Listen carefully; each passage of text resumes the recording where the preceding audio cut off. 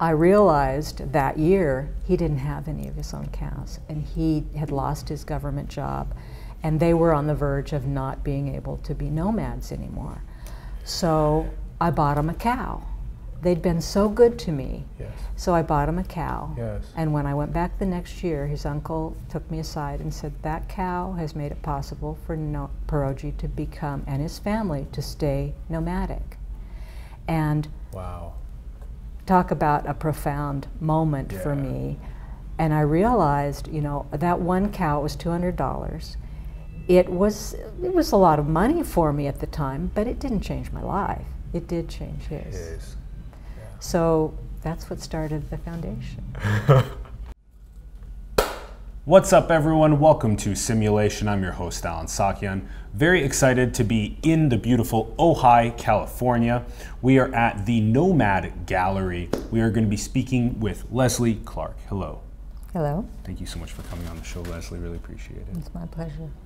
And I couldn't help but ask Leslie to come on the show while we were visiting this beautiful area. Her gallery here is beautiful. Her story is beautiful. I'm very excited to be unpacking it, sharing it with you guys. For those that don't know Leslie's background, she is an artisanal gallery owner in Ojai, California, and has traveled to Niger 50 times, setting up general health, education, and economic support to indigenous nomadic people. And you can find the links in the bio to nomadgal.com as well as nomadfoundation.org. Okay, Leslie, let's start things off by asking you, who are you and what do you stand for?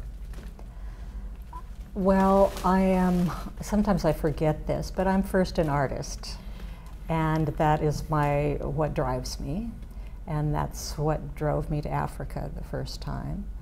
And that when I first started, when I got my art education, a master's in fine arts, I started traveling at the same time. And I found that I absolutely loved to travel. And so I went to the south of France to study, to work on my master's. And I was painting plein air all around the Côte d'Azur, and somebody saw the paintings I was doing, and they asked me to do a show in Monte Carlo. And so I said, sure. It was my first show. I was really excited about it, and I sold a bunch of paintings, and I thought, wow, what a good gig. Travel, paint what I see, and then try and figure out a way to sell the paintings so that I can earn enough money for the next trip. And so that became the pattern for my painting life. How did you get hooked into painting when you were younger? Well, it was always something that I knew I needed to do. I never had my high school didn't have art education, my grammar school didn't really, but my grandfather was a painter, an artist, a carpenter, and he would get out his little blackboard that was about this big and say, okay, draw circles, draw triangles, draw straight lines. And I would do all these things, and I was about 5, 6 at the time. And I would do all these things, and my reward for doing them correctly was that he would draw me a horse. And it was such a treat to have him draw me a horse. So I just, from then I knew I had to draw. So I just kept drawing, and I never went into a formal education. And when I went to college, I thought, well, I'm going to be an artist. And at the time, there were no art schools that had life drawing classes. It was all abstract. So I didn't know what to do. I thought, I don't really want to, I want to learn, you know, anatomy and how to paint from the old masters and all that, and nobody was teaching that at the time. So I kind of got, you know, distracted and went off and did some other things for a few years. And then my parents died, and and at the same time I got a divorce, and at the same time my ranch burned down, and so it was like just ground zero, nothing left of my formal life. So I said, I am going to be an artist now. So I went back to school and got my degree. I ended up halfway through that degree meeting the man that would become my future husband, and I moved to the East Coast because I thought, hey, I can get a great education here. found the best program I could have found. It was based on methods and materials of the masters, and I lived in Washington, D.C., and I got to go to all the fabulous museums when there was nobody there and learn about and paint from the old masters. And we had a course that just totally transformed and made my painting life, and that was called Methods and Materials. And from that course, we were required to paint using the materials and the methods of every major trend in art throughout history. So I would start with the Byzantine altarpieces, and that's what really struck me. Today, my painting reflects a lot of gold leaf, a lot of sculptural elements that are carved into gesso, and this is what the Byzantine altarpieces were, or illuminated manuscripts with gold leaf and very intricate borders. And all of those things continue to inform my work. My work isn't religious, and it's not the same subject matter. Now it may be floral, or it may be a camel in Africa, but it's got those elements of the Byzantine, and I went all the way through and painted in egg oil tempera and painted in techniques that the masters used. And one of my projects was to paint a portrait. Portraits have always been what I was really, people is what I've always been interested in. And so I painted a portrait of a friend in all of my favorite artist styles. I did John Singer Sargent, and I did Degas, and I did Klimt, and I did Raphael, and I did in their styles. It was so much fun. So portraits ended up being in all these different styles. It was methods and materials. And it just made me learn how to, we would grind our own pigment. It made me learn how to use anything, and it made me conversant in those materials. So no matter what I chose to paint in, whether it was pastels or tempera or casein, or now I paint in acrylics and oils and a lot of watercolors when I travel. But I'm comfortable with it all, and that gave me that ability, that wonderful class. That seems like something that every aspiring artist should endeavor into. That's a beautiful start. Yeah. And the wonderful thing they did is even art history majors had to take that class. So historians and critics would be conversant in what these artists go through. And it was a very transformational and wonderful moment in my early painting life. And then how did you decide to make the trip? So you were in DC, and then how did you decide to go to the west coast of Africa and start painting portraits of indigenous? How did that happen? Well, it was kind of a process. I was painting in the Mediterranean area for years. I was doing this pattern of traveling to paint, and then, you know, having some kind of show so I could earn enough money and figure out where the next trip was going to be. And I did that for many years. And then my husband and I decided to move back to my home of Ojai, which I was born here, and it was where I lived a lot of my life, even though my father traveled around a bit. But we moved back here and were thinking that we might sell my house that I had built when I was in my early 20s, and that was an whole other side of my life. I'm kind of an architect in I've built 6 houses now. Cool. Anyway, but I just love being creative. I love design. So where was I? I was trying to get to Africa. It's great, like you just described also that you know, not only do you have your hands in things like design and architecture as well, that helps with the artistic edge, but also I just want to mention, I didn't actually know that, so you actually went to Mediterranean also beforehand, a couple visits. Many times. And you were doing this process of going there, painting portraits, and then selling those to fund your next. Exactly. That's such a cool process. It's not exactly portraits, it's people doing what they do. Aha. So in the Mediterranean, it would be sitting in cafes or at the beach or fishing or doing what they do.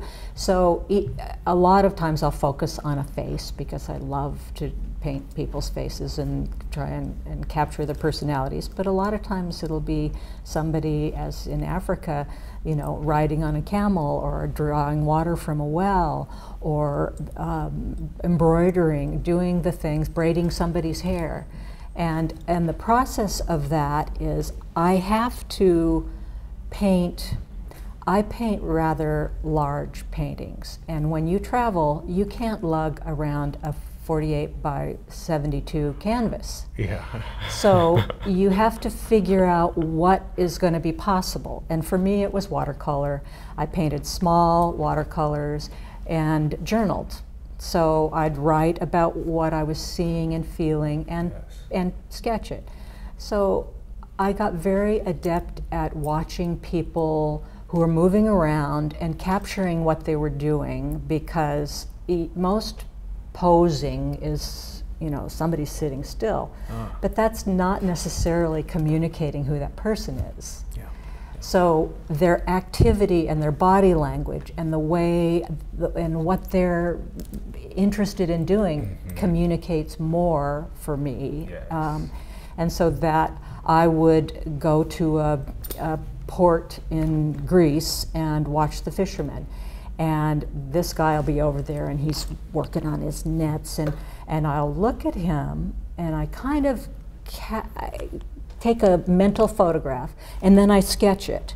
I won't look at him again until I finish that sketch because it will confuse me. Yes. Because he's moved. So that's my technique of capturing some kind of activity in a quick sketch. Now the sketch might be terrible, but if I look at what I've done, I remember it. I can smell it. I can feel the temperature. Yeah. It is all captured in those silly, ugly lines that I've drawn in my journal. But I have to do that in order to get to the painting. Yes. Yes. Okay. So there's a mental snapshot of in action, a human on the planet that's in action with the process that they're doing, that they may be in love with doing, and that then that first of all is much different than like you were describing a portrait of just positioned. It catches them in their essence of what they do, and then also, like you said, so you capture this mentally as a photograph, and then you bring it into your sketchbook, and you don't look back. You sketch that out, and then from there you decide whether or not you want to take that to canvas. And usually, I mean, if it's in my journal, I may take it to a small or a little bit larger watercolor that's somewhat more detailed first. But I'll never take it to canvas while I'm traveling. That happens once I get back into my studio. So I will do maybe several sketches, a couple of small watercolors of a subject matter, or maybe one, just depending on the time, because people aren't going to stand around and keep doing what they're doing so that I can draw them. But there's always something that, and I sometimes don't know whether it's going to be a big painting until I get back and I kind of get into what I've done. Sometimes I know immediately this is going to be the painting from this trip, the major painting. Sometimes. Cool. Yeah. And then can you? So sometimes you add watercolor, and then you bring them back and you pick out of the ones that you've sketched in your notebook, which ones in your studio in Ojai that you want to turn onto canvas. And then you share that moment that you captured across the planet with other people that come to your gallery and decide to bring that into their home, those moments, and kind of bring the world closer together through that process. Exactly.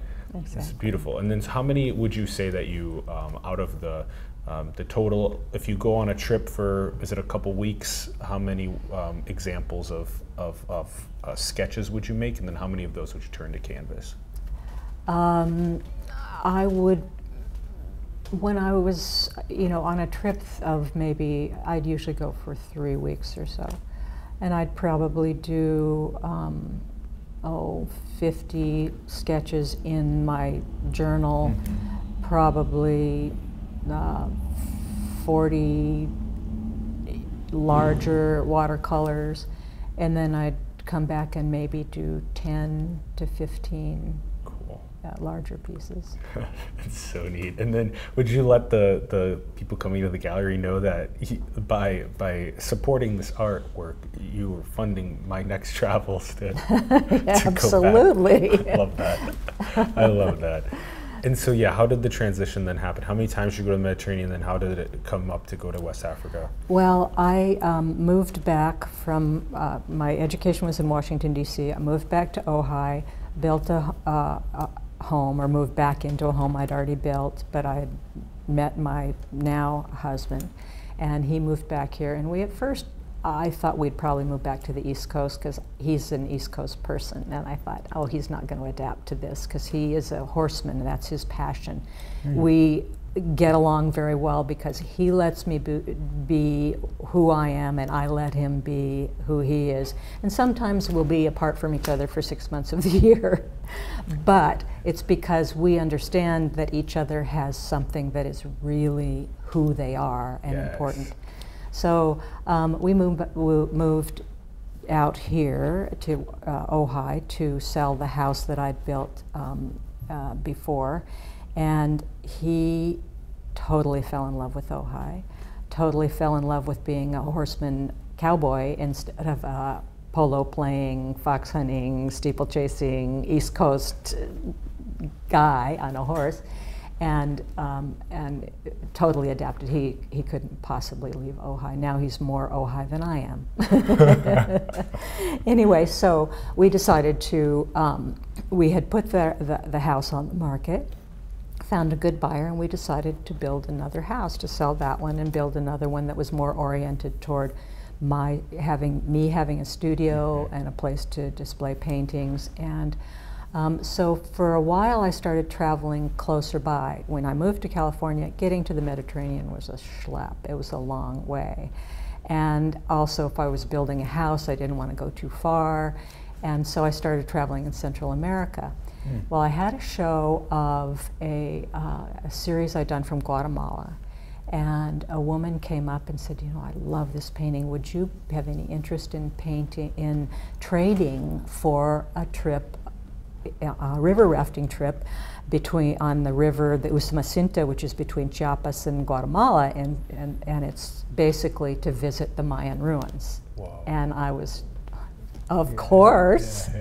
And so we agreed on that. I took the trip, and entering the Mayan ruins from the river is the way to do it, because that's the way they were built. All of these phenomenal plinths and temples that have all these beautiful carvings, they are facing the rivers. The little airports you come in the back door if you arrive in the jungle in an airport and can come through in a Jeep.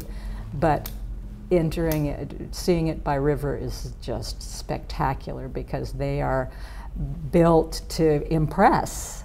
And from the river, so did the river trip, painted a, this is a long story, but we'll eventually get to Africa. I love this story, keep going. I saw a man in this jungle viney temple that was a ruin, and there was a guy with this long black hair and a white tunic, and he just kind of flitted through and disappeared. And then I saw him again, and I asked my guide, who is this guy? And he said, oh, that's a Lacandon. They live here, and this temple is their sacred site, but they're not really allowed to be here because the government reserves it for tourists. And I'm going, what? Well, it was obvious he was using it anyway. He was there. And so I did a painting of this guy. I did a really quick sketch, and I did a painting.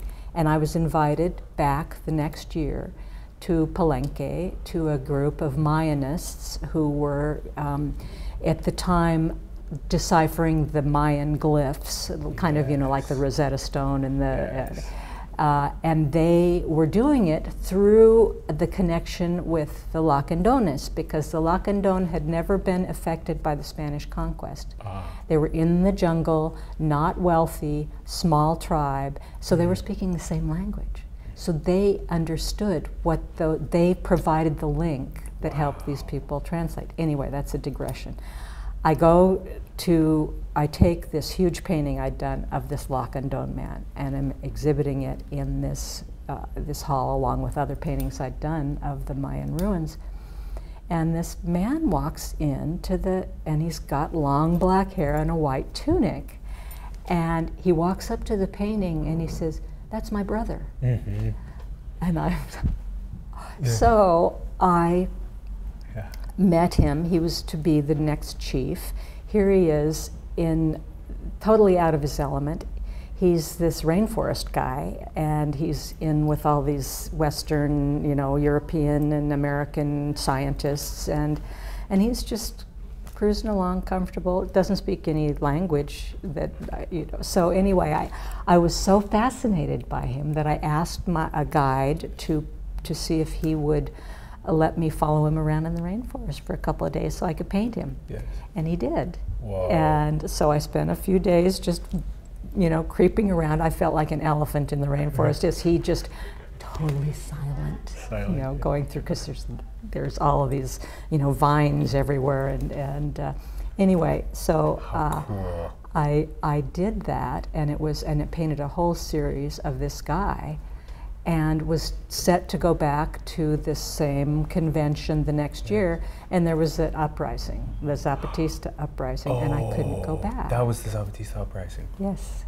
So I had this time set aside, I had money saved, and I thought, where am I going to find indigenous people that I want more of this. I want to figure out why he was so comfortable with who he was, totally out of his element. Why wasn't he scared? Why wasn't he nervous? He was just, I am who I am. And then as I was so comfortable with him on our days in the rainforest, I wanted more of that. So I decided Africa was the deal, and that's what led me there. And I had seen a book by Carol Beckwith called Nomads of Niger, and I wanted to meet those people.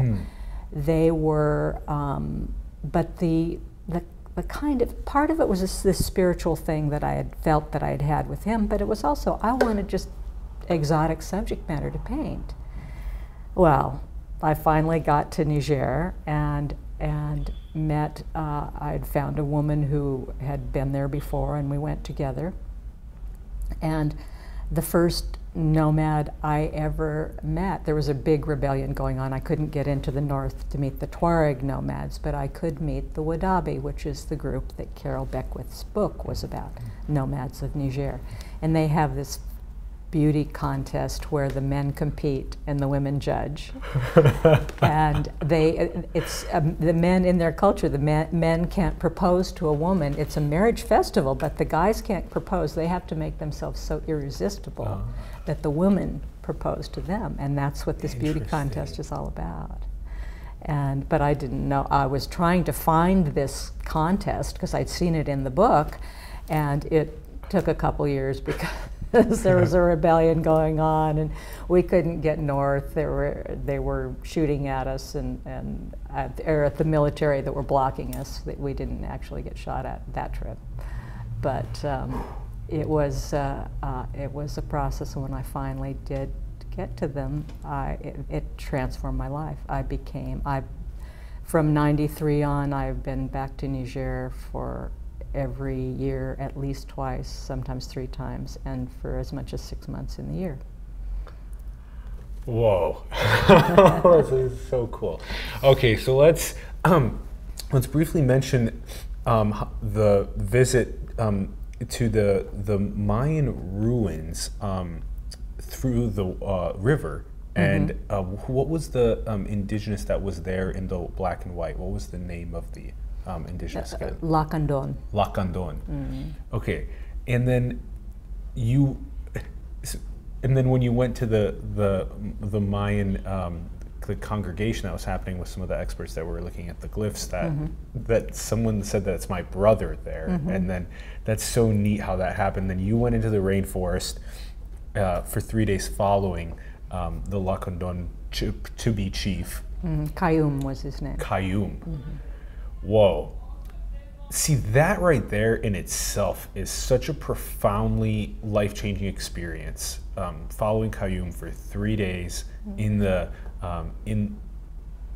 rainforest and watching how Kayum moves and treats that like a native thing, and we're trying to like follow and be all like awkward in the rainforest. Well, the other thing that was really striking is I would always ask about the plants. There were so many plants. I mean, this is a jungle, this is a rainforest. And I would say, well, so what's that? And they'd say, silvestri. So I finally, and everything was silvestri. It turns out that that meant wild. Okay, so they don't name their plants, but they can tell you what everything's used for. Okay. So when you ask about a plant, they won't have a name for it. They would, oh, that's the plant that cures headaches, or that's the plant that's good for your stomach, or that's the plant that you rub on a wound. And that's how they would always describe So plants. they know them visually by the specific healing process that the plant helps with. Yeah, we're so lost. Here in the United States, we know all of our logos, but we can't name a couple different plants or trees or flowers. Well, we're pretty isolated from that. Yeah. There's okay, and I can see how this like hooked you into wanting to go. Okay, and the book was Nomads of Niger was the book. Okay, and then it's the Wudabi, and first of all, a nomadic that in itself is much different than a lot of other indigenous have a home that they have to live in, and so nomadic's different than that. But then also, like you said, there's these cultural processes of indigenous heritages that I think are so beautiful. Like, so there's this festival where the men dress up and have a competition for the women to propose to them. So things like that are completely different, and so it's very unique, and it's cool to be a process of that. So the first trip was in '93, and at least 2 to 3 times a year since then. And tell us about these first times that you started going out there, and then we'll get into more on the general health clinics side of things. Okay, so I met this nomad. His name was Pierogi, and he had a large family. Most nomads do. They move with, the Wudabi can have 4 wives, and Pierogi was so handsome and so charming that he had more than his allotted 4. But once I asked him down the road after I got to know him pretty well, and I learned their language and all this, I asked him how many wives he'd had, and he said, well, I think maybe 32, but only 8 stayed more than 2 weeks. So that's it.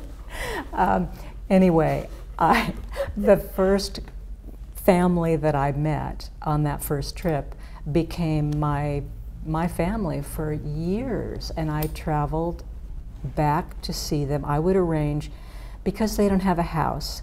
The second time, the first time I met them, they were just so lovely, and we couldn't get into the north where those dances that I was just dying to see were. So the kids, all the young men and women who were of that age that would be in those competitions were behind the rebel lines, so we couldn't go there, and I was just devastated. But the kids who were like between 8 and 12 years old, weren't quite old enough to be in the competitions.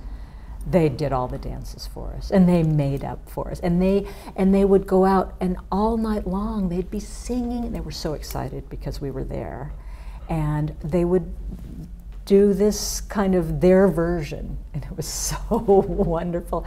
I thought, this is what childhood should be. I always felt sad that the people that in my childhood, I could ride my bike anywhere. My parents would let me, walk down the street by myself. It's kind of not the case anymore. And I felt so sad for kids of our world today they've got everything. They've got food and shelter and wealth and comforts, but they don't have freedom. And these kids, as long as they got up in the morning to do their chores, and they knew they had to, when you're up until about 5 years old, you could do anything you want and you're just adored and everybody coddles you, and but 5 on, you have chores. But they could stay up all night if they wanted to, as long as they got up and did their chores. So they would have, and their big brothers would, you know, protect them from the snake that might bite them, or, I mean, it was such a free, you know, fabulous life for a child. And I got a little taste of what the festivals were going to be like, because they would sing the songs and recreate these for us. And I was so pleased with the visit, and the head of the family, Feroji, took us around to visit other families, and there were some little celebrations, not the big deal, which I got to the next year. But when it came time to leave, I didn't realize how poor they actually were. They didn't have any cows. They had just been through a major drought in West Africa. The 80s decimated all the herds in West Africa.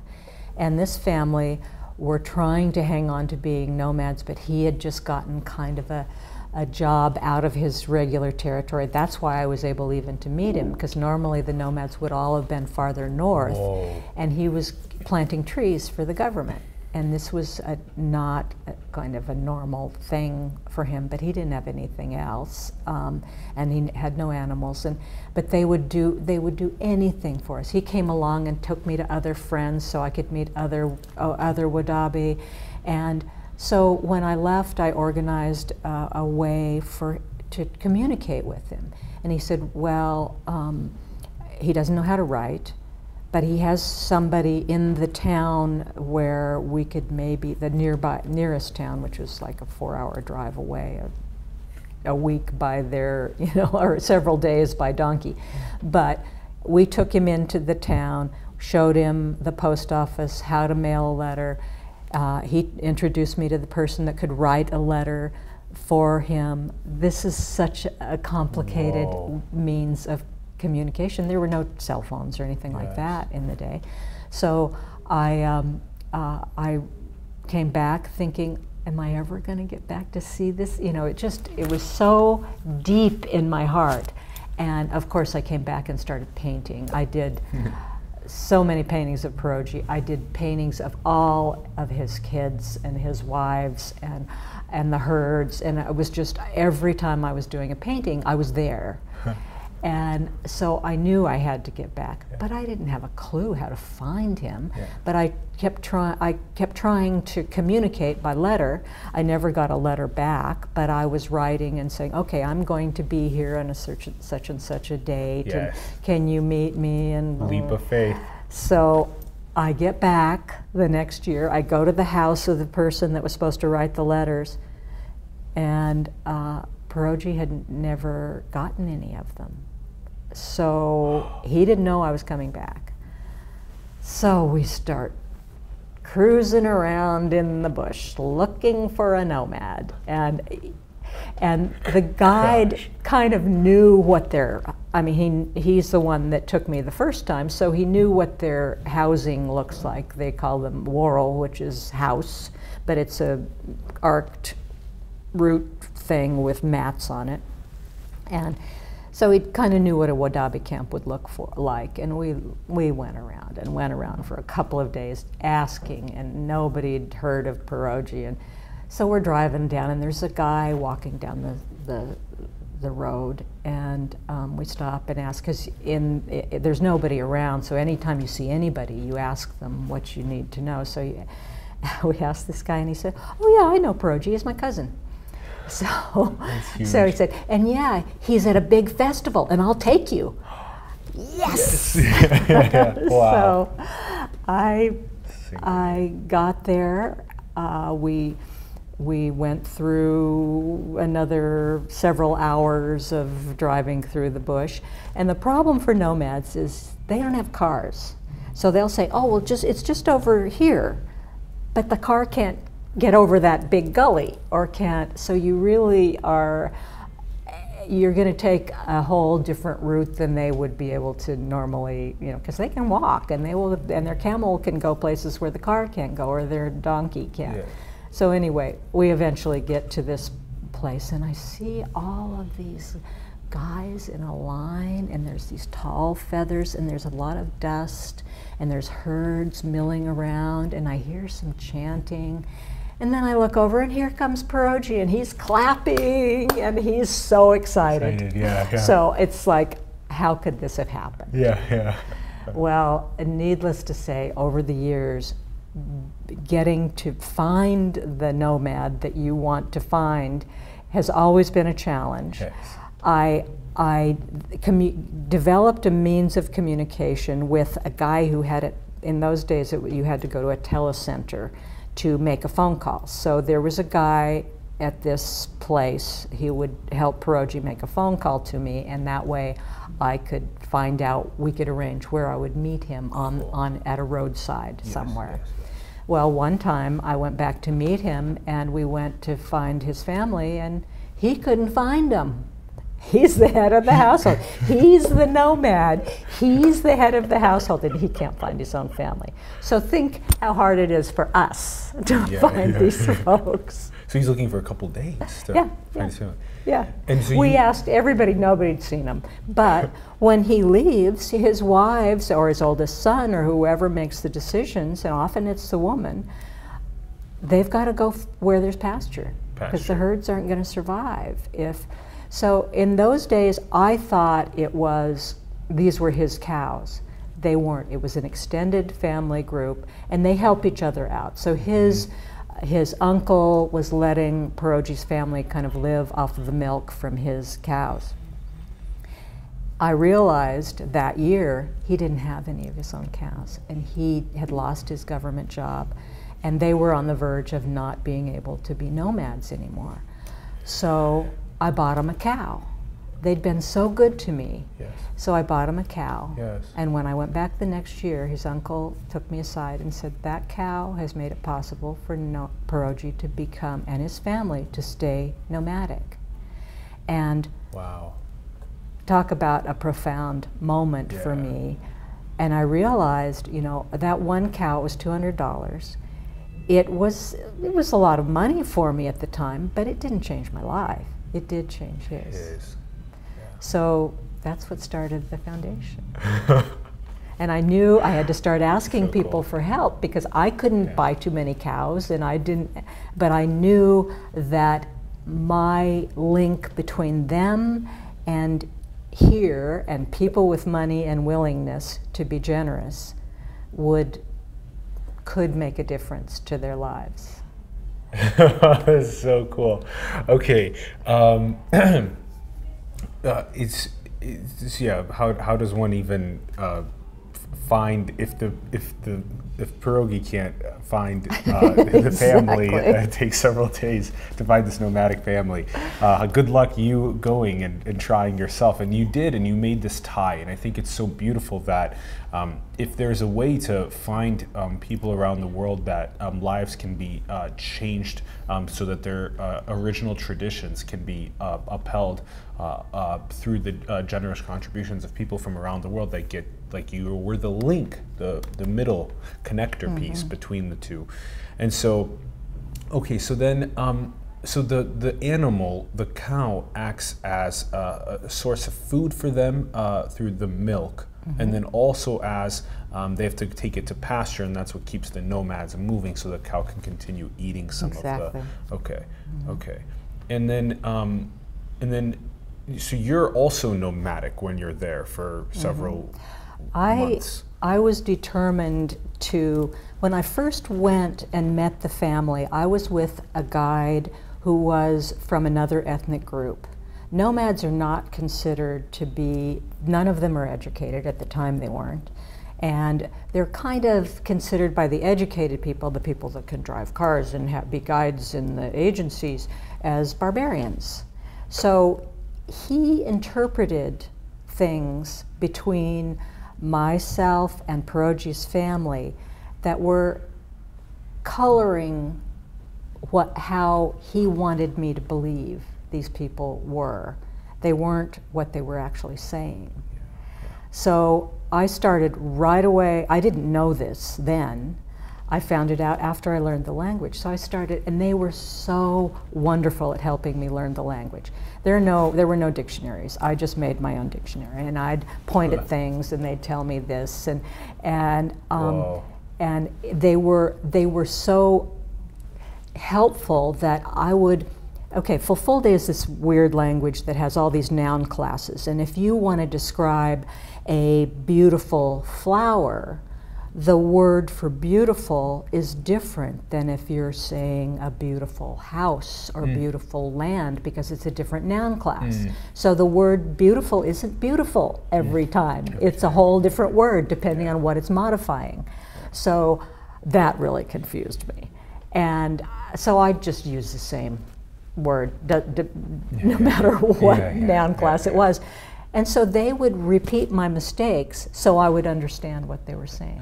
I eventually got good enough so I knew they were not speaking correct Fulfulde, but they were doing it so I would understand, and they were trying to help me. It was so charming and delightful on their part.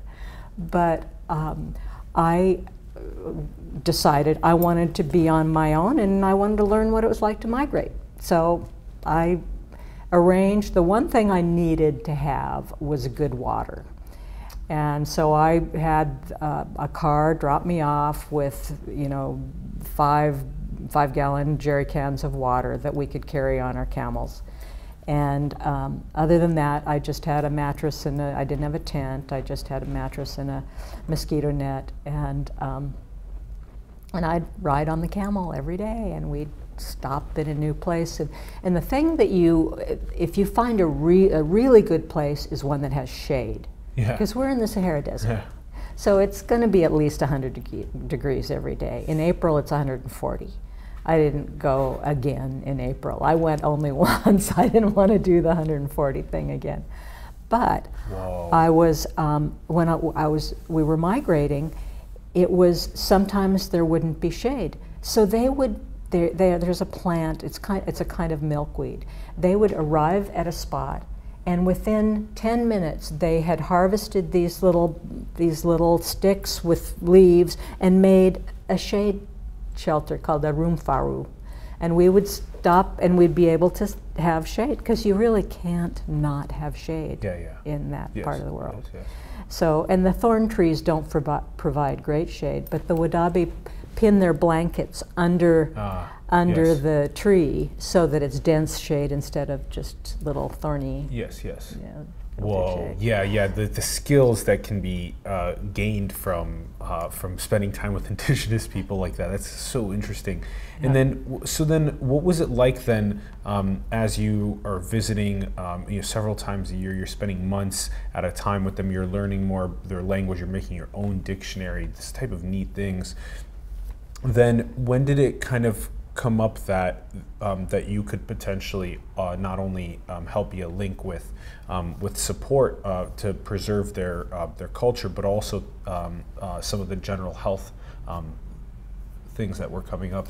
Well, it really, the Wadabi were they're a part of a large ethnic group, the Fulani, but they've kind of split off, and they're the only truly nomadic. So, and they're pretty isolated, and almost none are educated.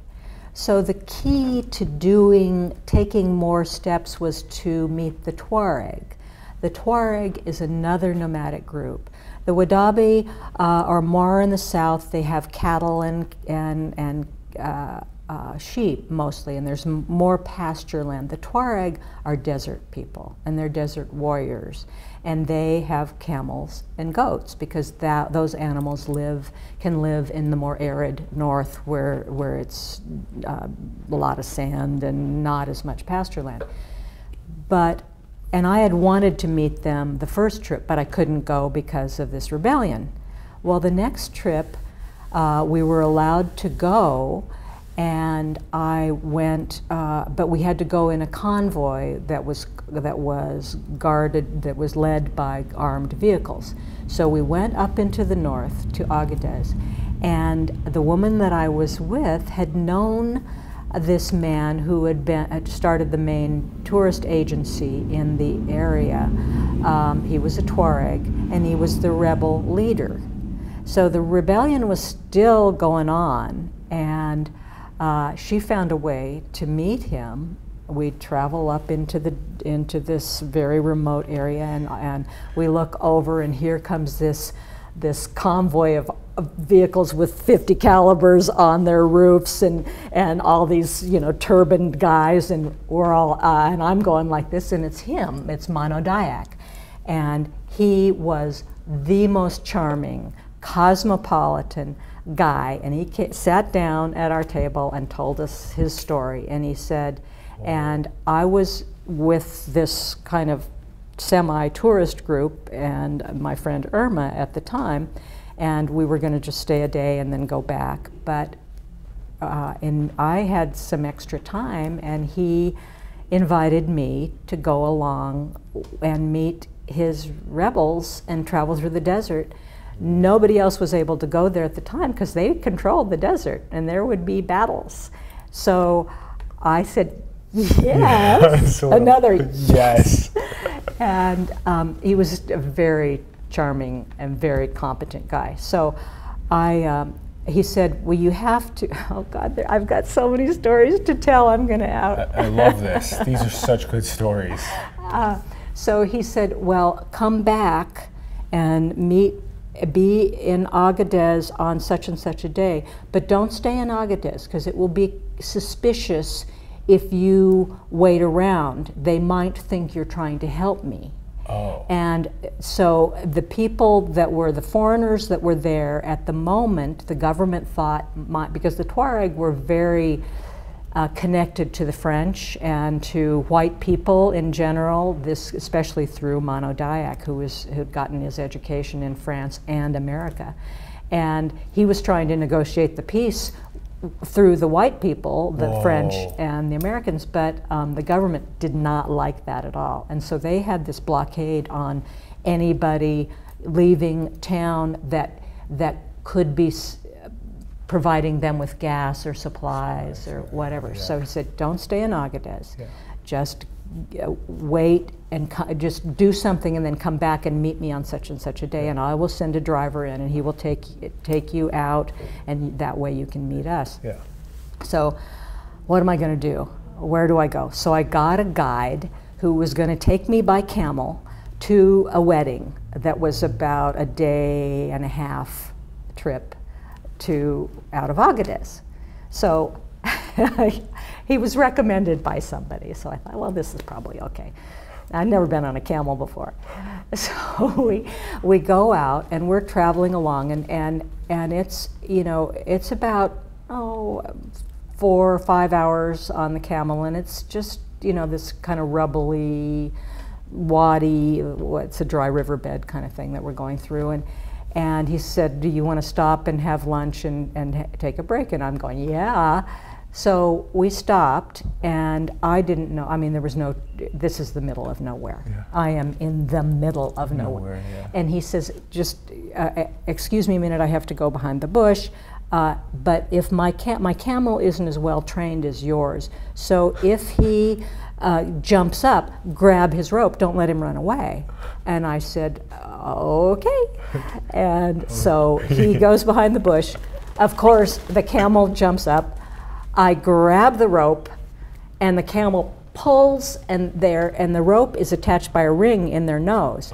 He pulls loose and goes running off, and here I am holding the rope. Well, I grab my camel, who's very well behaved, and he's staying there. And I go, Musa, Musa, come and chase the camel, he's disappearing. He goes running after the camel and realizes very soon that the camel is going to outrun him. Yeah. So he comes back and grabs my camel and takes off. And you're stuck waiting there. So what do I have? He has my food, my water, I have a mat, and I have my sketchbook. yay! So I'm sitting there under a thorn tree and, you know, writing in my journal and sketching and waiting for Musa to come back. An hour goes by, 2 hours goes by, and I'm going, all right, I'm going through all these things. How am I going to get out of here?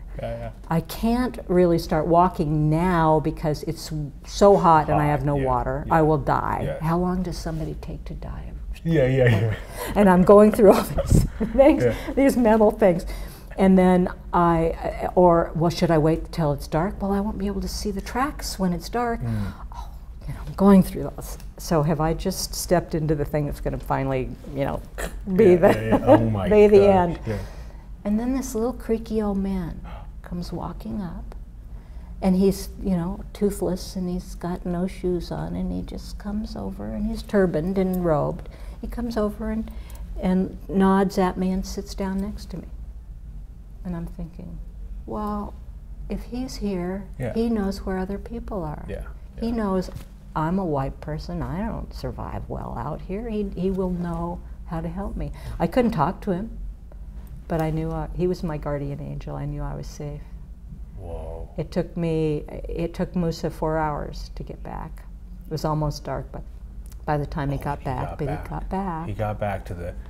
So it must have taken him like 2 hours one direction almost to like get the camel. The camel had gotten all the way back to Agadez running. and so I lived to tell the tale. And we went on to and I asked Musa about the guy, and he said, oh, he lives around here. I don't know who he is. But I always thought that made me know that I was I was okay. Yeah, exactly. Otherwise, you were running all of the possibilities in your head. All the simulations. Okay, and then then you went to the wedding, and then the wedding was really phenomenal. And then I got back into Agadez. This guy comes to meet me and says, okay, you know, come on, we're going. The driver comes. And he drives a couple hours, and then somebody else comes to meet me. He drops me off in this little spot, and somebody else comes to meet me there, takes me out, and eventually I get out to Mono and the rebels. And I'm there with all of these. I mean, and I am so naive at this moment. Right now, I'm kind of used to traveling with armed folks, but then not in those days. I'm just kind of wide-eyed. But Mono was so competent and charming, and I could hardly speak French even, you know, so I couldn't even talk to these people hardly. But he wanted people to understand what they were fighting for. This isn't some stupid armed insurgency. We're fighting for the survival of our culture. And he told me the whole story of why they were doing it, and he was such a brilliant guy. The people, they're illiterate. They don't have telephones and radios and televisions and all that. So he devised a way of communication. Music was really important to them. He brought in guitars. The guys, the whole generation of rebels learned, many of them learned how to play the guitar, and they wrote songs that explained where to go, that they were fighting for their survival of their culture. And if you're going to join us, come to this spot. And it was all kind of in code, but everybody understood it. And they sent it from camp to camp in cassette tapes, in boom boxes. And that's how they communicate. Eventually, the government banned the music, made it way more popular because they banned it. But the entire generation of musicians, of young men, knew how to play and sing all of these songs, and the songs became just legendary. And I got eventually connected to many of the musicians, and I brought them over to Ojai. And the first group one guy was a nephew of Mono Dayak, and his cousin came with him on the second trip, and they eventually just split up and didn't play in the same group anymore. But the cousin was just back here, and I brought them together 4 times they helped raise money for the foundation, which we haven't even gotten to the foundation much yet. But he came back this year being the first musician from Niger to ever be nominated for a Grammy. Whoa. I'm so proud of that kid. Yes.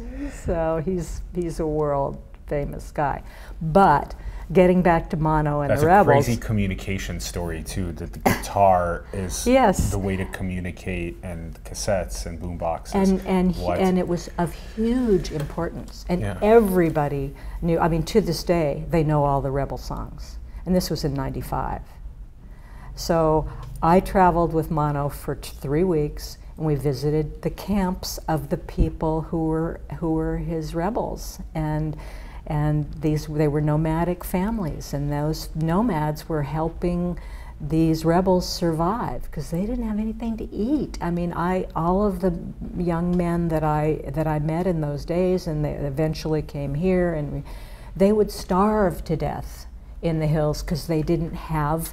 And as a result, they decimated the population, the wildlife, the gazelles, the ostrich. And the military who were out there fighting them were doing the same thing. So it was really hard on the wildlife.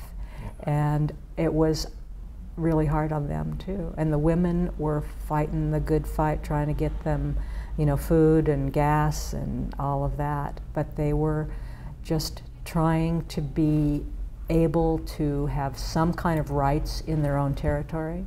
And they'd never had anybody in the political spectrum because they weren't educated. There weren't enough of them that were educated.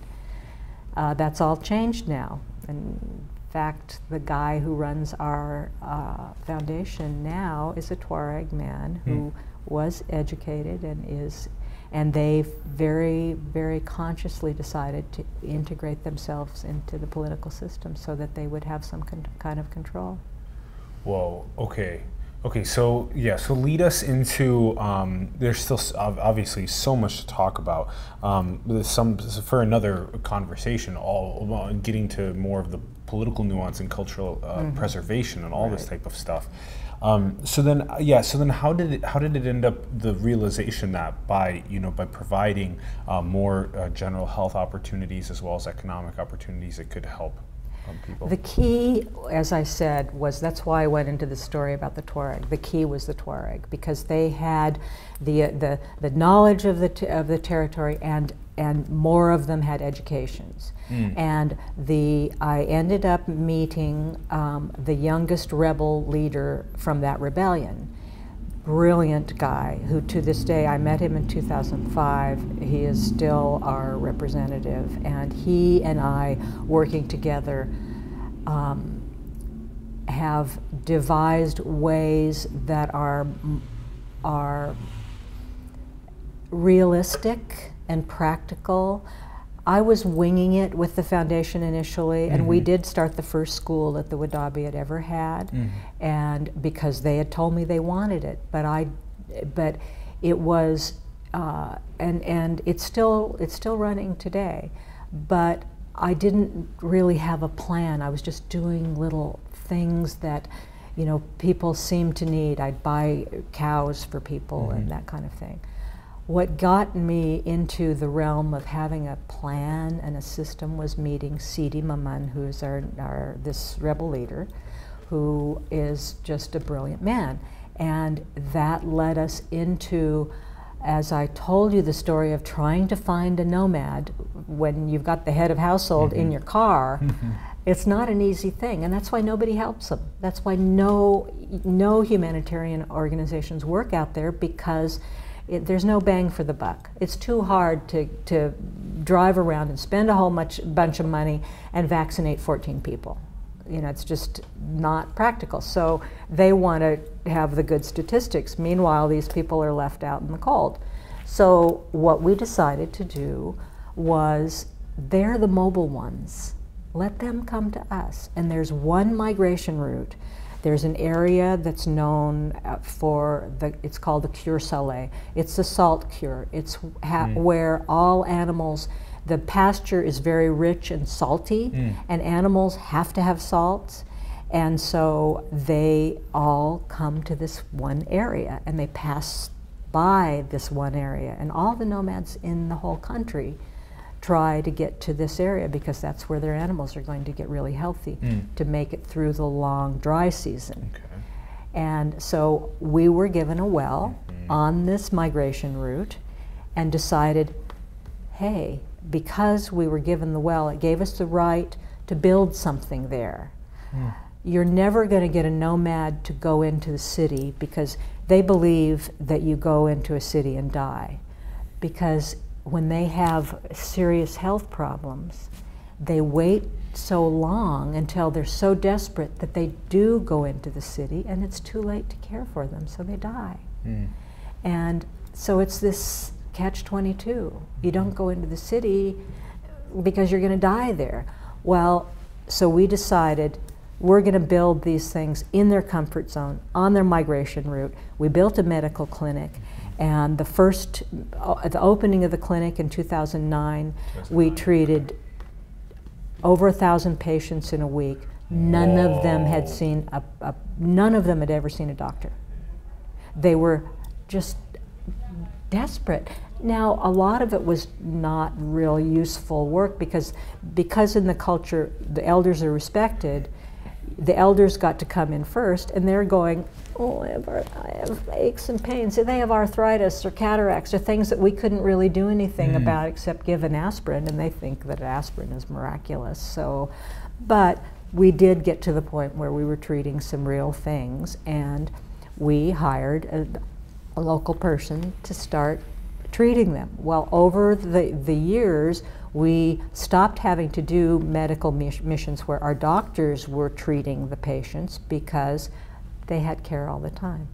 There's the clinic is staffed, and so they don't have this desperation. But we did find that the one group that was really at risk is pregnant women, because they're not going to get on a donkey to come to our clinic when they go into labor. So coincidentally, I meet this obstetrician in Ojai who's retired, and his life is about service, and so he really wanted to get involved in this program. He devised a midwife training program. We selected women, they hadn't really had any experience particularly, but they were competent women who were respected. And the communities selected them, and what you have is a woman from an extended family group that will move with that family group, and she would come into our training center next to our clinic and learn what to do. And the big deal was prenatal care, but what we discovered after the first 2 training sessions was, and I lost 5 friends in childbirth. They were not their first children. It was the maternal, these women died, left orphans, and we couldn't figure out what is this? The country has a very high maternal mortality rate, but there are not really any statistics for nomads, so we didn't really know, but I knew personally I lost 5 friends. So when we started this program, we realized that what was killing them was dehydration. They, as a culture, don't drink water because they live in the Sahara Desert. And in order to protect your community and be cooperative and not be greedy, you limit your water. And that's a cultural stricture. And when we got the community behind it, and they want to protect their pregnant women, we pretty much cut out maternal mortality. There were a lot of other things, but that was the biggie, and such a surprise. Yes, when you were telling me this yesterday, it was so beautiful learning about it from you. First of all, it's crazy interesting that you had to set up the general health clinic on the migration route near the salt pasture, which is where you knew that there would be the nomads migrating through, and that they would stop and get general health needs taken care of. That's brilliant. That's a way to make general health advancements. Set it up right there at a key point on the migration route. And then also that I remember when you were teaching me about this, I had this, this overwhelming feeling of like beauty that it's so beautiful that there's so much selflessness that happens with water restriction, because you want the to provide for others, and that at the same time that having a little bit more abundance with water prevents the dehydration, which prevents the maternal mortality. So again, another one of those like wow moments that hydration can save lives. And so then how did that end up progressing? Because you were teaching me that you're teaching one of the members of the indigenous tribe to then be trained in midwifery skills to assist with the birth process for other tribe members. Well, we have programs where the communities select the women. They come into the Thomas-Na Center, Adult Education Center. We started with the medical clinic, which kind of gave us, everybody knew we were there because they weren't going to go to the city to get health care. They wanted to come to us. And so that gave us this recognition. We started a boarding school where the kids are allowed, we feed the kids, we pay the teacher, we pay the supplies, and we build the school, but the parents have to care for the kids, provide the caregivers. They stay at the school. That's the only way nomads can get an education, is to be able to live at the school, because they don't live in one place. So our training programs are a group of, now we have 37 women working that are trained by doctor, originally the doctor that devised the program, and now he retired at age 85 from our program, but he went for 6 visits before that. And now we have a doctor, OBGYN, and her midwife sister, and they're continuing the training. And it's all based on reenactment of we have the midwives. There are 5 languages spoken here. Yeah. And these are illiterate women also, so you're not going to give them reading material. Yeah. You either do things by pictures or you reenact. Yes. And it can be so much fun. We're now a Yes. whole all woman team. The clinic director is a woman. The 2 doctors are women. I am, and all the midwives. And then we get them up there and say, okay, tell us what you do on the first prenatal visit. What do you ask the patient? Yeah. What do you give the patient? And they go through the whole process. What do you do on the second prenatal? So we have them do 3 prenatal visits, and then the big thing is preparing for an evacuation if it's necessary, because there's a lot of things they can't do, but they can take blood pressure. So they've learned, they can't do anything about it, but they've learned how to take it and know that this woman is at risk of preeclampsia, which is a result of high blood pressure in pregnancy, and it can cause death. And if she's got high blood pressure in her pregnancy, get her next to a hospital when she's going to deliver. And they're doing it. They're doing it. We haven't lost one woman in over 2,000 births since we started, and that we have lost 3 that died as a result of malaria, but that was after they got to the hospital. Wow, 2,000 total, no deaths. Wow. And the statistic for the country was 1 in 7. That was what it was, yeah. And now, but the nomads have never had statistics. I just had this anecdotal thing, personal experience of losing 5 women. But now we have these little reports that the women can fill out. So we know how many women died or none, but that's part of the column that they have to fill out. They put their mark down. I draw a little picture of a dead woman and a dead baby, or a woman that has fever, a woman that has what are the other things that are on the report? Anyway, we have statistics now that have never been available for nomads, because these illiterate women are making out their reports. So it's a very, very successful program. I'm so proud of it, I could burst. Yeah, 37 total. Yeah, functioning. We call them traditional birth attendants. Or in Niger, they're called matrones. Matrones. Wow. And also the fact that they go off of memory, that they store this in their memory. They're not writing it down and looking at notes, no notes. Yeah, just go through the process enough times until you've solidified it. Wow. And okay, so this is one of many of the, so the General Health Clinic, there's also the foundation, Nomad Foundation's also working on economic opportunity in general as well. And so you do cool things like buy incredible goods and then that have a deep cultural meaning, and then you bring them to Ojai in this gallery and you share it with other people and share that message. Then all the other cool things that you're teaching me about, the adult education programs, motorcycle repair, solar panels, earth bag buildings for storehouses, cereal banks, microcredits. So this is a lot of different optionality for economic opportunity. And so teach us about how that's been going.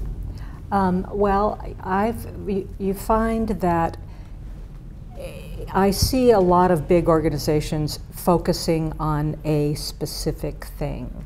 And if you cure malaria, for instance, you end up having a lot of people that didn't die, but those people need to eat. They need to have jobs. They need to have educations. You can't just, I feel, very personally, I feel that you have to address all those things or else you're missing the boat. And so one of the big risks in the area has been that the young men without opportunities, and a lot of them were in rebellion before, and so the only skill they had is with arms, are being recruited into terrorism because they're surrounded by Libya, Algeria, Mali, countries that are, Nigeria, countries that are very rife with terrorism. So we wanted to give them some kind of opportunity so they don't have to do that, because they don't really want to do that. That's dangerous. Yeah. They'll get killed. It's not, and that's not what they wanted. I mean, even the rebellion, using arms in the rebellion is not what they wanted to do. They did it out of necessity to survive, you know, for the survival of their culture. So we did a lot of programs addressing young men. Microcredit was very successful. If they have something to do at home, they won't go across the border, and they've always had the habit to go to Libya or Algeria, which are very oil-rich countries, and that's where they could find jobs. Now there aren't any jobs, it's just terrorism. And so they, in order to stop them from going there, you give them a $200 loan. Most of them did this very brilliant thing. Nomads don't live next to the grocery store. They have to go send their donkey or their camel for a week to go and get grain or tea and sugar, which is terribly important to them, in the town, the nearest town. So these guys would take their $200 and buy a stock and get it transported to where their families are moving. And that is, that gave them, they'd sell it at a profit. It would be a big advantage to the families because they weren't spending all that time to get in to do their own shopping. And so it gave them some profits, and we recirculated those loans for about 4 years. And as soon as they paid back the loan, they'd have 6 months with the $200 loan, they'd pay it back, and they'd have some little business going, and somebody else would get the money. And so we've done over 200 loans. Nice. That kept 200 young men from going into terrorism. Yes. We found that they really like motorcycles because they're faster than camels and they cost about the same as a camel and are a little bit less than a camel. Problem is, you got to put gas in them. So there's something that you've got to pay for, and you got to repair them. They don't just eat pasture, and you don't just take care of them like they know how to take care of camels. So anyway, we announced that we were going to do a motorcycle repair training. And we had funding for 20 because we wanted to buy tools for these guys that were trained. Got a local guy who was a really good mechanic that I've known for many years. And he said, yeah, I'll do this. This is great. But 40 people showed up. And 40 more want to the training. We could only give the tools to 20, but this next year we're going to do it again because already 5 of those guys who were in that training are making their living repairing other people's motorcycles. And it was, you know, a 2-week training, and they have the tools, and they can, you know, they're cruising now. So the solar panel, project, we taught them how to build solar panels. We kind of hit a snag, and all of the projects that I've done have been, or the foundation has done, you're going to have plenty of failures, and that's how you get better. The big failure in solar panels is they could build the panels. They knew how to solder the little photovoltaic cells together, and the only thing we had to bring in was those photovoltaic cells. We made the frames and had the glass and the backing and the wiring and all of that local. Problem is you can't get very strong glass there. So they made these beautiful panels. We had schools electrified. We had our center electrified by our students. We had gardens electrified. The panels only last a couple years because the winds are so strong, the glass breaks. So what they were very successful at was small charging things for cell phones. But it gave them this knowledge of solar. So a lot of them are working for solar companies now, and or they're doing their own little projects that are solar related. So you take what you can get. You know, some is perfect, and the midwife is almost perfect, but it takes annual revision and supplying them with the things that they need, and you know, you just hope that most of them are successful.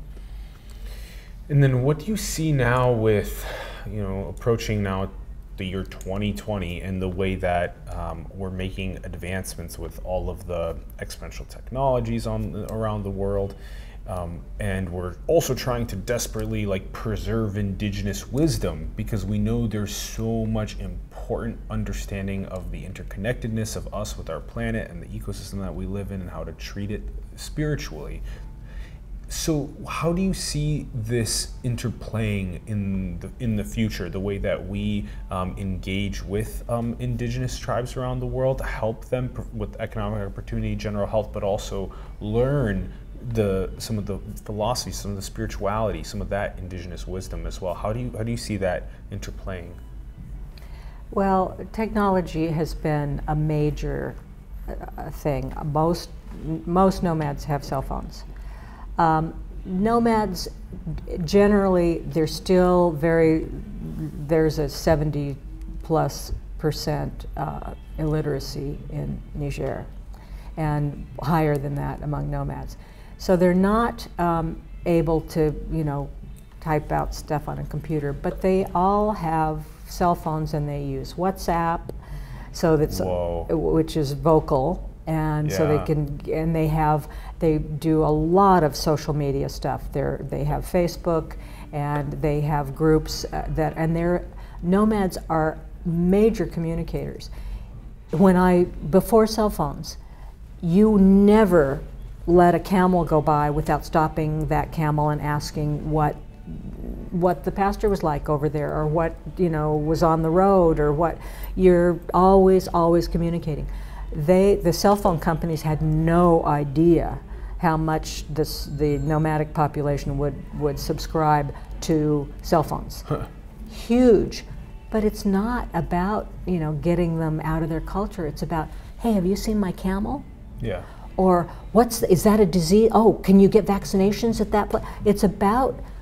It's really a lot about preserving their culture. Yeah. And it's easier to communicate in that way than, you know, walking down the path and running into somebody haphazardly.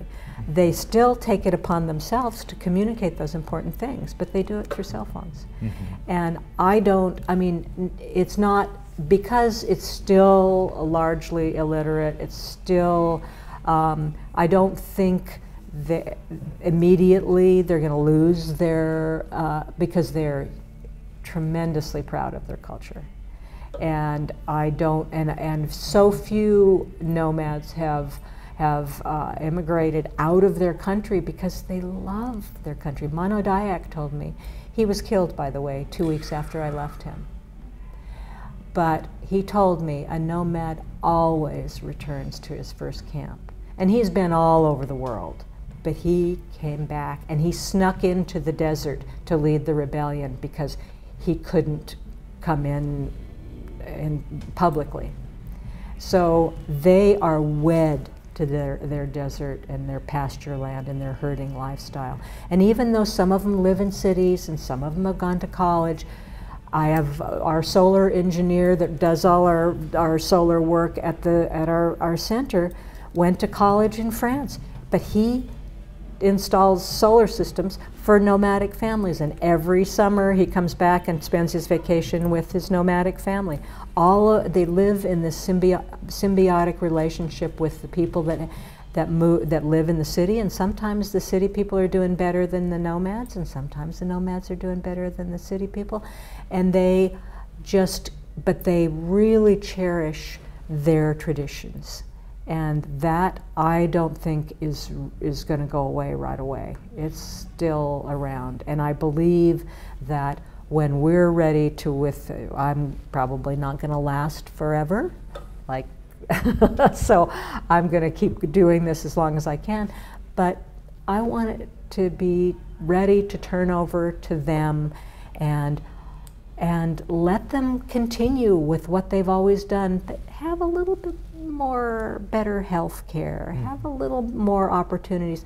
The kids who are being educated in the school, they're going to come back and be the director of the clinic and the director of the school one of these days. They don't want to leave. They want to work where they have always lived. Yeah, the other things that were coming through me during that time was that by doing something like having a big database of all the voice-to-voice communications that they're now doing is a way to preserve the language over time, and that's versus having if certain indigenous tribes disappear from the face of the earth and all of the culture is gone with them, it's so hard to go back and try and do any sort of archaeology to identify that. Right. So to actually at least have a record of human beings existing, the way that they communicated, all this type of stuff. Yeah. There's a bunch of important projects going on, like the Rosetta Project with the Long Now Foundation, things like that, that are at least trying to preserve the languages that have been spoken across the planet, things like that. Very important. And it's good that, like you said, that there's an increase in general health that prevents mortality, that these types of things, an education that can get children to come back and be the director of the school or the clinic afterward, that type of stuff. Interesting. There's a lot of nuance still to understand about the way that we can take some of the indigenous wisdoms and really embody them in this exponential technology age that we're racing towards, and also the way that we can most effectively have links like you were this link that made it easier for us that you took a lot of big sacrifices, leaps of faith in order to become this link that then made it easier to provide the general health and the economic opportunity increases. So to figure out that is going to be interesting in the next couple of decades. I want to see if there were so many cool stories that you taught us about along this journey, and that was still just like a tiny bit of the cool stories. Well, wait for my book. Wait for the book, yeah. So that'll be another episode. Leslie will hopefully 2020 next year. Hopefully she'll be traveling, painting, writing. That's the plan now. This was the beautiful last day actually in the gallery after 23 years in Ojai of bringing all of the beautiful paintings from around the world that you ended up illustrating for people to bring into their homes. And so, okay, does it feel like we did a good job covering the first piece of the conversation? I feel like we did really well. I think we did. I think we did really well. Leslie, you're so cool. I want to ask you just, let's do 2 quick questions on the way out. The first question is a little bit out of left field, but do you think we're in a simulation? What do you mean? Like, do you think that reality is a simulation? Who knows? Ooh, I mean, everybody's reality is different. And the one thing that I've learned about when I step into nomadic life and the people, I've learned to never think I know anything. Yes. Just experience it and don't impose what I think I know. Yes. It doesn't work. Yes, the Shoshin, the beginner's mindset, the humility, carrying that with you at all times. Yeah. Especially to be able to learn from people around the world. Yes. And okay, the last question is, what do you think is the most beautiful thing in the world? The most beautiful thing in the world is is beauty. I mean, what? It's like I can't. There are so many things that are beautiful, and the only thing, to me, that and the king is beauty itself. You have to. For me, I have been accused, or not accused, but people say, "Oh, you must be so observant," because I paint a lot and I can paint from life and from what I see. I am not. I am focused. I extract the beautiful from what I see, and that, it doesn't matter what it is. It is the essence of something that just fills my heart, and that's what I want to depict. I've taken friends into Niger, and we're sitting watching this beautiful Jerawal, and they're going, "You smell that dead donkey?" I didn't notice the dead donkey. You know, it's I focus on what and I choose to make things beautiful. That's my choice in life. And I won't say there's any one thing that's the most beautiful thing in the world, because everything is, if you make it so. Yes.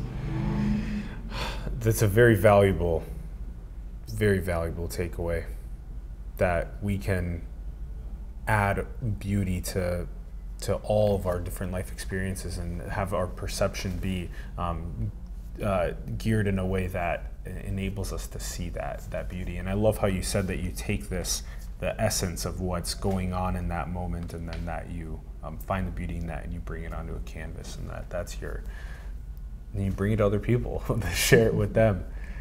Leslie, thank you so much for talking to us on the show, for coming on. It's been my pleasure. We're very grateful. Thank you. You're so cool. I'm so excited to do another show on the book when that's done. Everyone, thank you so much for tuning in. We greatly appreciate it. We'd love to hear your thoughts in the comments below on the episode. Let us know what you think about indigenous wisdom, about nomadic tribes, about bringing general health, also bringing economic opportunity. Please let us know your thoughts in the comments below. Also, do check out the links in the bio below as well, nomadgal.com, as well as nomadfoundation.org. Check those out. And go and support the artists, the entrepreneurs, the different spiritual leaders, the organizations in your communities around the world that you believe in. Support them, support Simulation, support our show, so we can continue doing cool things like coming on site to beautiful places like Ojai and talking to awesome people like Leslie. And also, go and build the future, everyone. Manifest your dreams into the world. Thank you so much for tuning in, and we will see you soon. Peace. That's a wrap. That's a wrap. That was so fun. We did it. That was so fun. You're so awesome.